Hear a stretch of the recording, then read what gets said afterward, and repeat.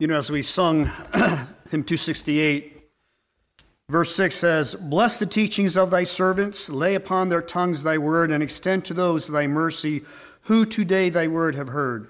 When we sing and when we pray, mayest thou the Amen say." So it's my prayer that you keep me in prayer. You keep me in prayer as I would be sharing God's word with you this morning. Before we open up God's word and we look at the teachings of the Lord, let's bow in prayer. Father in heaven, we're thankful for the opportunity to be in your house of worship. We're thankful, Lord, that you've given us a place to gather. And we're thankful, Lord, for your words of life, your words of hope, and the encouragement, Lord, even in Bible class as we talked about hope. We thank you for that, Lord. And as we look into your word this morning, I ask and pray, Heavenly Father, that you lay upon my hearts and thoughts just the words that you would want me to speak and say. That, Heavenly Father, the focus now would not be on me, but it would be on your word and your teachings and on you. We love you and we thank you, and we just pray that you would be with us. In Jesus' name we pray. Amen.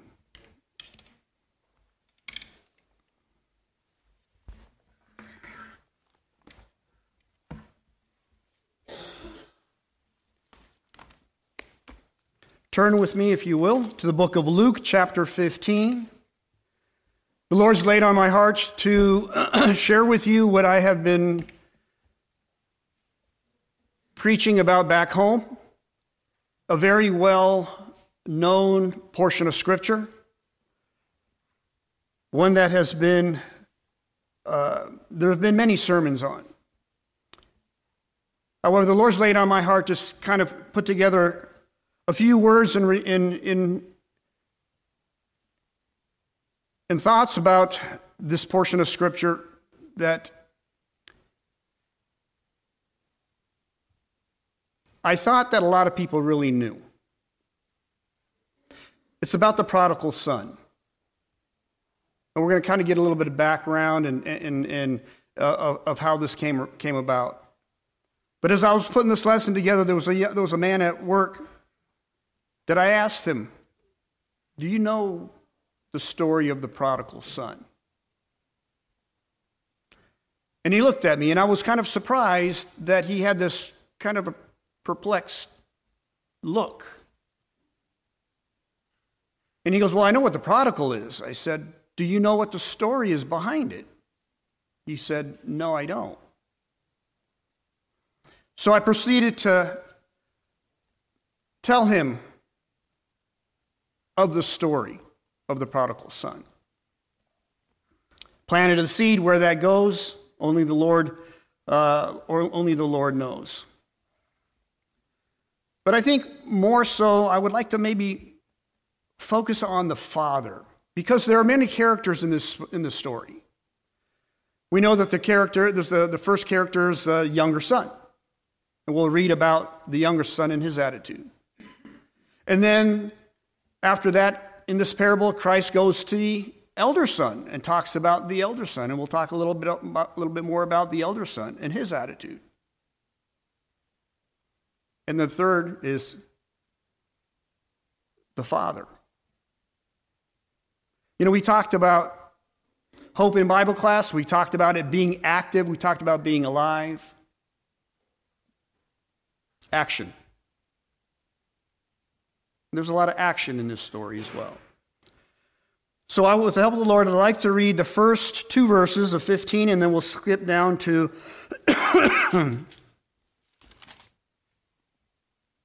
verse 11. "Then drew near unto him all the publicans and the sinners for to hear him. And the Pharisees and the scribes murmured, saying, This man receiveth sinners and eateth with them." Verse 11. "And he said, A certain man had 2 sons, and the younger of them said to his father, Father, give me the portion of goods that falleth to me. And he divided unto him the living," or his living. "Not many days after, the younger son gathered all together and took his journey into a far country, and there wasted it his substance with righteous living. And when he had spent all, there arose a mighty famine in that land, and he began to be in want. And he went and joined himself to a citizen of that country, and he sent him to his fields to feed swine. And he would have fain have filled his belly with the husks that the swine did eat, and no man gave unto him. And when he came to himself, he said, How many hired servants of my father's have bread enough to spare, and I perish with hunger? I will arise and go to my father, and I will say unto him, Father, I have sinned against heaven and before thee. I am no more worthy to be called thy son. Make me one of thy hired servants. And he arose and he came to his father. Excuse me. But when he was yet a great way off, his father saw him, had compassion, and ran and fell on his neck and kissed him. And the son said unto him, Father, I have sinned against heaven, and in thy sight I am no more worthy to be called thy son. But the father said to his servants, Bring forth the best robe, put it on him, put a ring on his hand, and shoes on his feet, and bring hither the fatted calf, and kill it, and let us be merry. Let us eat and be merry. For this my son was dead and is alive again. He was lost and is found. They began to be merry. Now when his elder son was in the field, and as he came and drew nigh to the house, he heard music and dancing. And he called one of the servants and asked what these things meant. And he said unto them, Thy brother is come, and thy father hath killed the fatted calf, because he hath received him safe and sound. And he was angry, and he would not go in. Therefore came his father out and entreated him.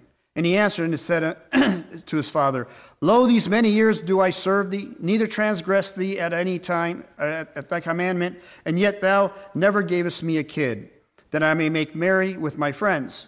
But as soon as thy son was come, which hath devoured thy living with harlots, and has killed for him the fatted calf. And he said unto him, Son, thou art ever with me, and all that I have is thine.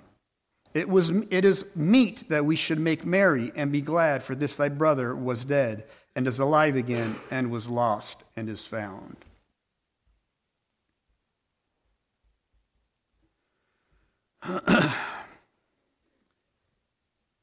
So Scripture talks about, or starts off saying that there drew unto him the publicans and the sinners. At this point of Christ's life, he's kind of coming towards the end of his ministry, and he has drawn a huge crowd. There are people that have followed him for a few reasons. Perhaps one, because they saw the miracles that he performed and they wanted to see more miracles. Maybe they followed him because there was a miracle that they needed and they wanted that miracle to be, for him to perform that miracle. Or perhaps there was those that were just there because they had friends that were there and they just wanted to tag along. And this we see is not the first time this has happened. In many places in Scripture, it talks about where there was a lot of, he had a large gathering or crowds that were following him. But also, there was a group of people that were following him. The Pharisees and the scribes. Now you'd think that, well, why would they be following him? They would follow him to try to discredit his teaching. They weren't following him because they wanted to hear what he had to say, because they needed healing, or they wanted to be encouraged, or they wanted to be uplifted. But they wanted to find a way to entangle his words, to tangle up his words to where he would say something that would discredit him.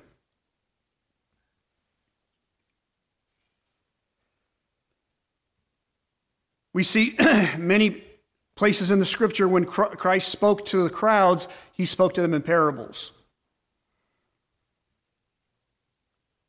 Parable being an allegory or story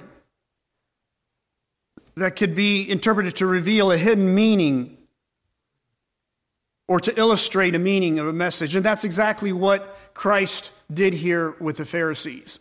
After they said, this man receiveth sinners and eats with them.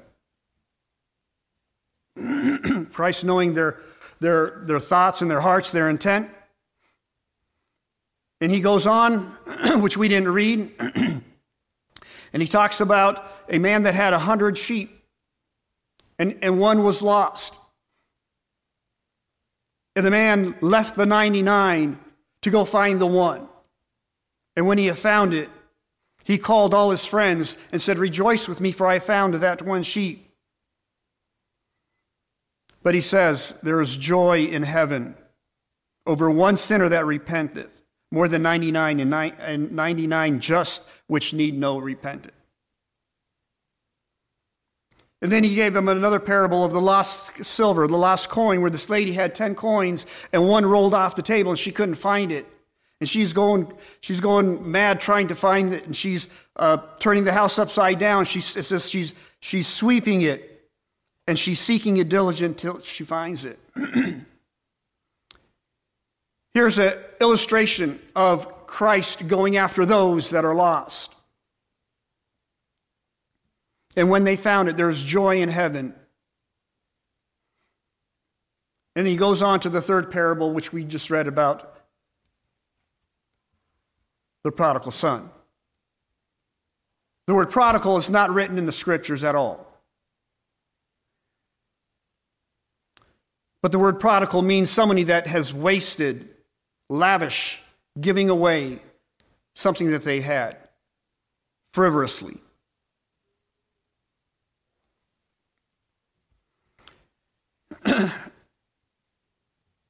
And the parable about this son was he wanted the inheritance. He didn't want to live with his father anymore. He wanted to leave. He wanted to be on his own. He wanted to have a good time. He wanted a party. He didn't want to be under the thumb or the rule of his father. And he goes to his father, "Father, give me my inheritance. Give me my portion." Now, this normally wouldn't happen, because we know in the Jewish tradition, the older son gets the double portion, and he gets the first choice. And Scripture here tells us that the father didn't say, "What's the matter with you? Don't you know that you don't get the inheritance till afterwards I give it to your son before I give it to you?" We see the character of the father. We see that the father just said, "Go, I'll give it to you, and then you can go." He didn't try to stop the son. He gave them his inheritance, but he also gave the son the choice. If this is what you want, I'm going to give it to you. Go. And God does that to us. He gives us a free will. He gives us the choice. But there are also consequences with the choices that we make. The son takes the money, he goes out, and he goes to a far-off country. It wasn't in the same town or the village where he grew up. He went somewhere far away. Why? Because he did not want to know he didn't want his father or his family to know what he did or what he was doing or he wanted to do. He wanted to be as far away from the family as possible. And I'm going to go on with the story, because the son then comes to his senses after he frivolously spends everything that he has. And he ends up with nothing. Scripture says,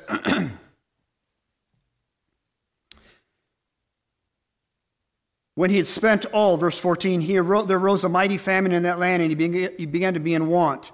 So he went and he joined himself to a citizen of that country. I read what happened here was that the son, who had no money, didn't have a place to sleep, didn't have food to eat. He says he joined himself. And that word joined means he attached himself to somebody, almost as if he was like constantly with somebody to become like a pest to him. Like you know what? Yeah, I need my space. But no, he had joined himself to this one person that had land, and finally, in order to separate himself from the son, he said, "Look, why don't you go out and feed my swine? Go feed the pigs." This is a way that he could actually separate this lost son from the countrymen. And while he was there, Scripture tells us he kind of came to his senses, thinking about what he did and what happened. And he said, "How many hired servants of my father's have bread enough to spare, and I perish with hunger?" Choices that we make come with consequences. And this was his consequence. No place to sleep, no place to eat. Nothing to eat. In the wallow with the pigs.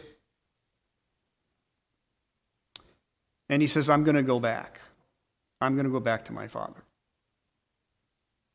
He arose and he came to his father. Scripture tells us, but when his father was when he was yet a great way off, his father saw him. He had compassion and ran and fell on his neck and kissed him. This is a beautiful illustration of who God is.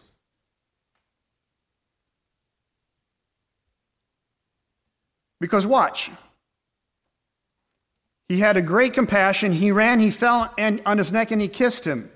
And the son said unto the father, I have sinned against heaven, and in thy sight I am no more worthy to be called thy son.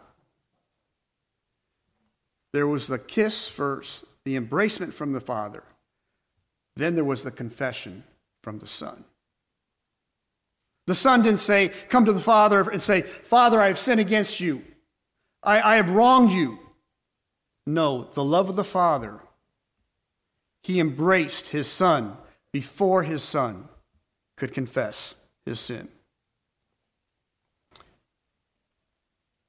Isn't that what God did for you and me? Did he not love you and me so much that he gave his son to die on that cross for our sins?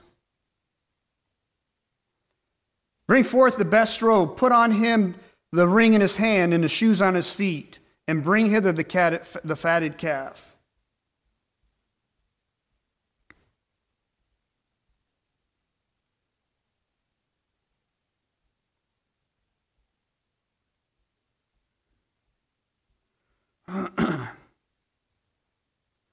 You see, this is a picture of repentance too. He confesses his sin. He owns it. He doesn't blame the shift. He takes full responsibility. He recognizes whom he sinned against. He sinned against heaven and against God.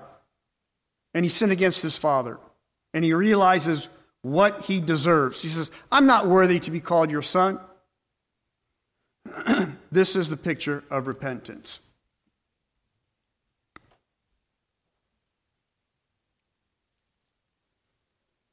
And then the son, the elder son, who's out in the field tending the flock, comes to the house and hears the noise.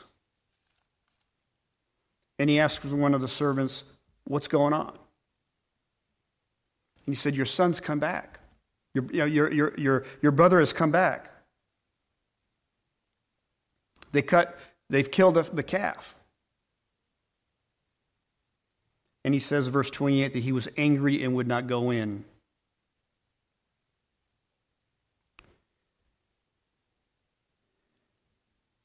I heard a quote that somebody said there were two people, or there were two characters that were angry in this portion of Scripture. One was the son, the other was the calf. But he was mad. He was upset. How could you do this? And if you stop and think, how would the son, or what would the son have, or what would the elder brother say to the younger brother if he saw him first? What are you doing here? You don't belong here. You don't deserve to be here. You got your inheritance. You did what you did with it. Why are you back?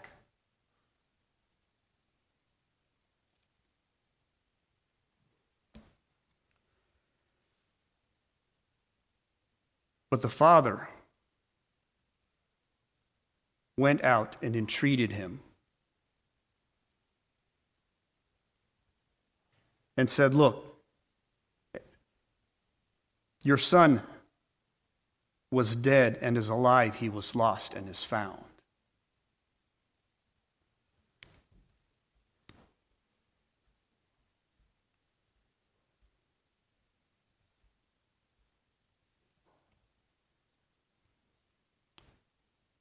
When we look at the elder brother, that portion reproves us. You see, the son, both the elder and the younger son, both sinned.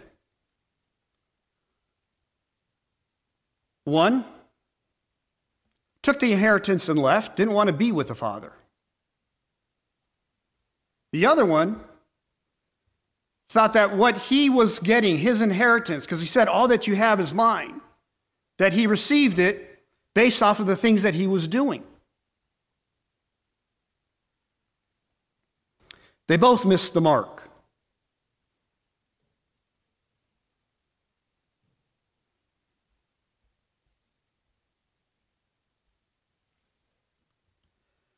We are reproved in this portion of Scripture. Don't think you're better than others. We're all sinners in need of grace. We must give grace, or we must give others the same grace that we have received.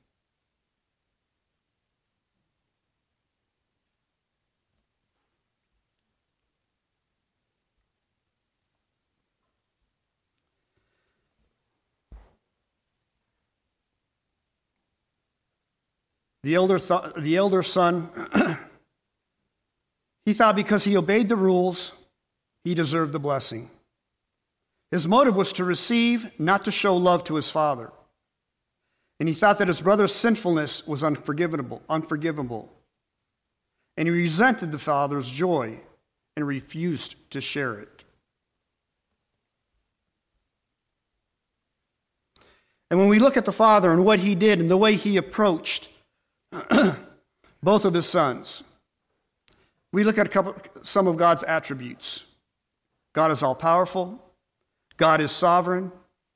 God is holy and just. God is love. God is merciful.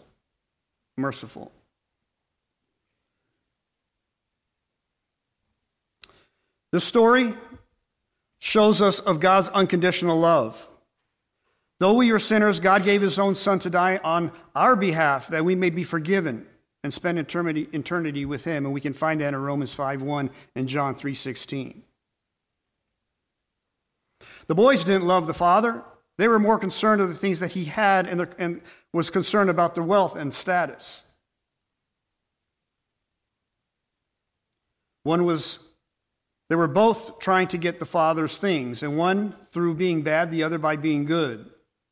And the irony is that they kept the elder son from his father, or the thing that kept the elder son from his father is not sin, but what he thought was being good. Both were alienated from the father. They looked different from the outside, but they were the same on the inside.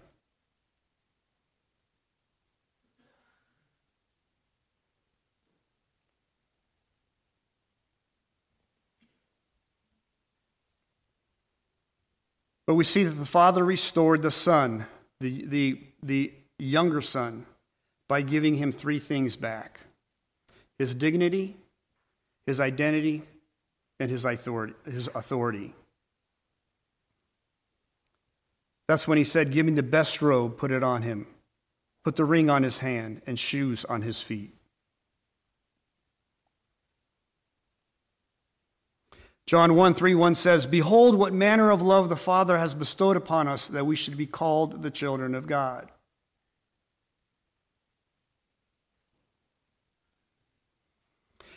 See, how many reasons can we think that God could be ashamed of us? He knows our past, our present, and our weakness. He knows our sins, our mistakes, our habits. And none of this is a surprise to him.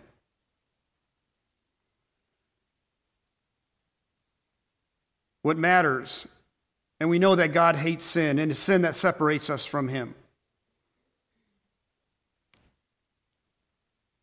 But God has made a way where there is no way.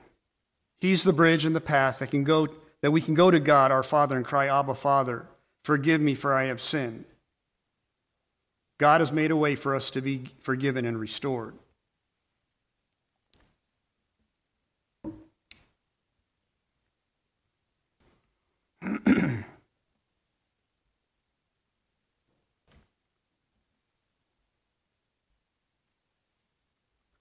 Our actions of love need to be like the love God has for you and me.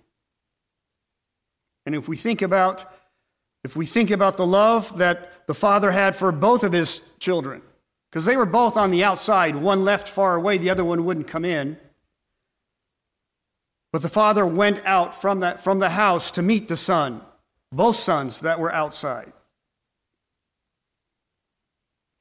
And Scripture tells us that love is patient, love is kind, love is humble, love is gentle, love is generous, and that we're all in need of grace. So we must give the same grace as we have received.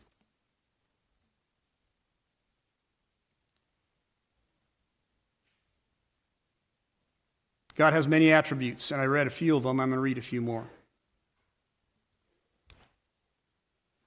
He's almighty, he's boundless, he's compassionate, he's dependable, he's eternal, he's faithful, he's good, he is holy, he is immortal, he's just, he's kind, he's love, he's merciful, never failing, he's one, he's perfect, he's qualified, he's righteous, he's sovereign, he's true, he's unchanging, he's victorious, he's wise, he's extraordinary, and he is Yahweh, and he's zealous. And these are attributes, first letter of the alphabet. We don't know what happened after the elder son had the conversation with the father. We don't know if the younger son sticks around. We don't know if he changed his life. We don't know if he behaved himself.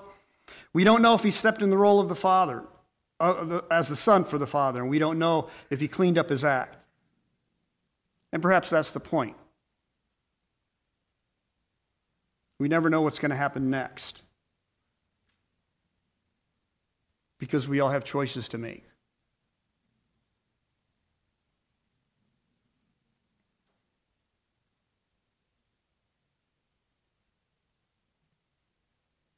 Jesus spoke to the Pharisees and the scribes in these parables so they may understand and see his purpose.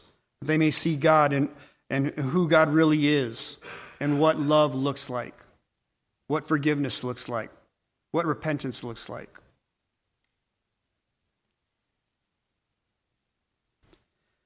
You see, there's another story in the Scripture that's very similar to this one. Father that had two sons. And in both stories, there were blessings and inheritance which played a crucial role. In both stories, the younger son desired something from his father and obtained it by questionable means. In both stories, the younger son leaves and travels to a far country. In both stories, the older son remains at home.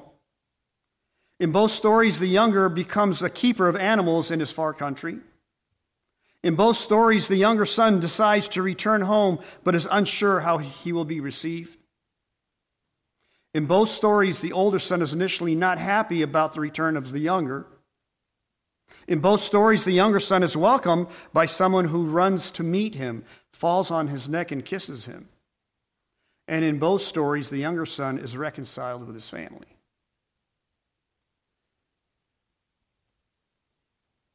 Can you guess who or what story this parallels with? It's in the Old Testament, Genesis.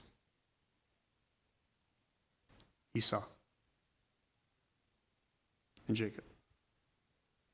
Genesis 27 through 35. You see, Christ brought this up because they knew this story. And again, he's bringing out a point to the Pharisees and the Sadducees. Who God is, what he's done for you, and what he's done for me, and how much he loves you and how much he loves me.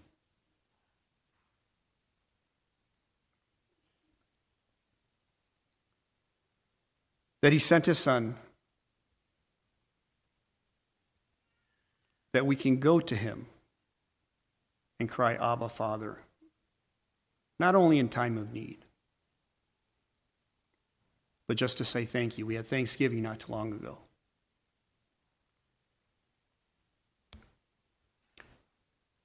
So I hope these things, you may have known of these already, and maybe there are many sermons about that, but maybe this was just a little refresher, reminder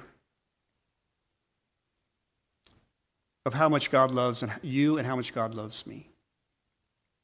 May God bless his word.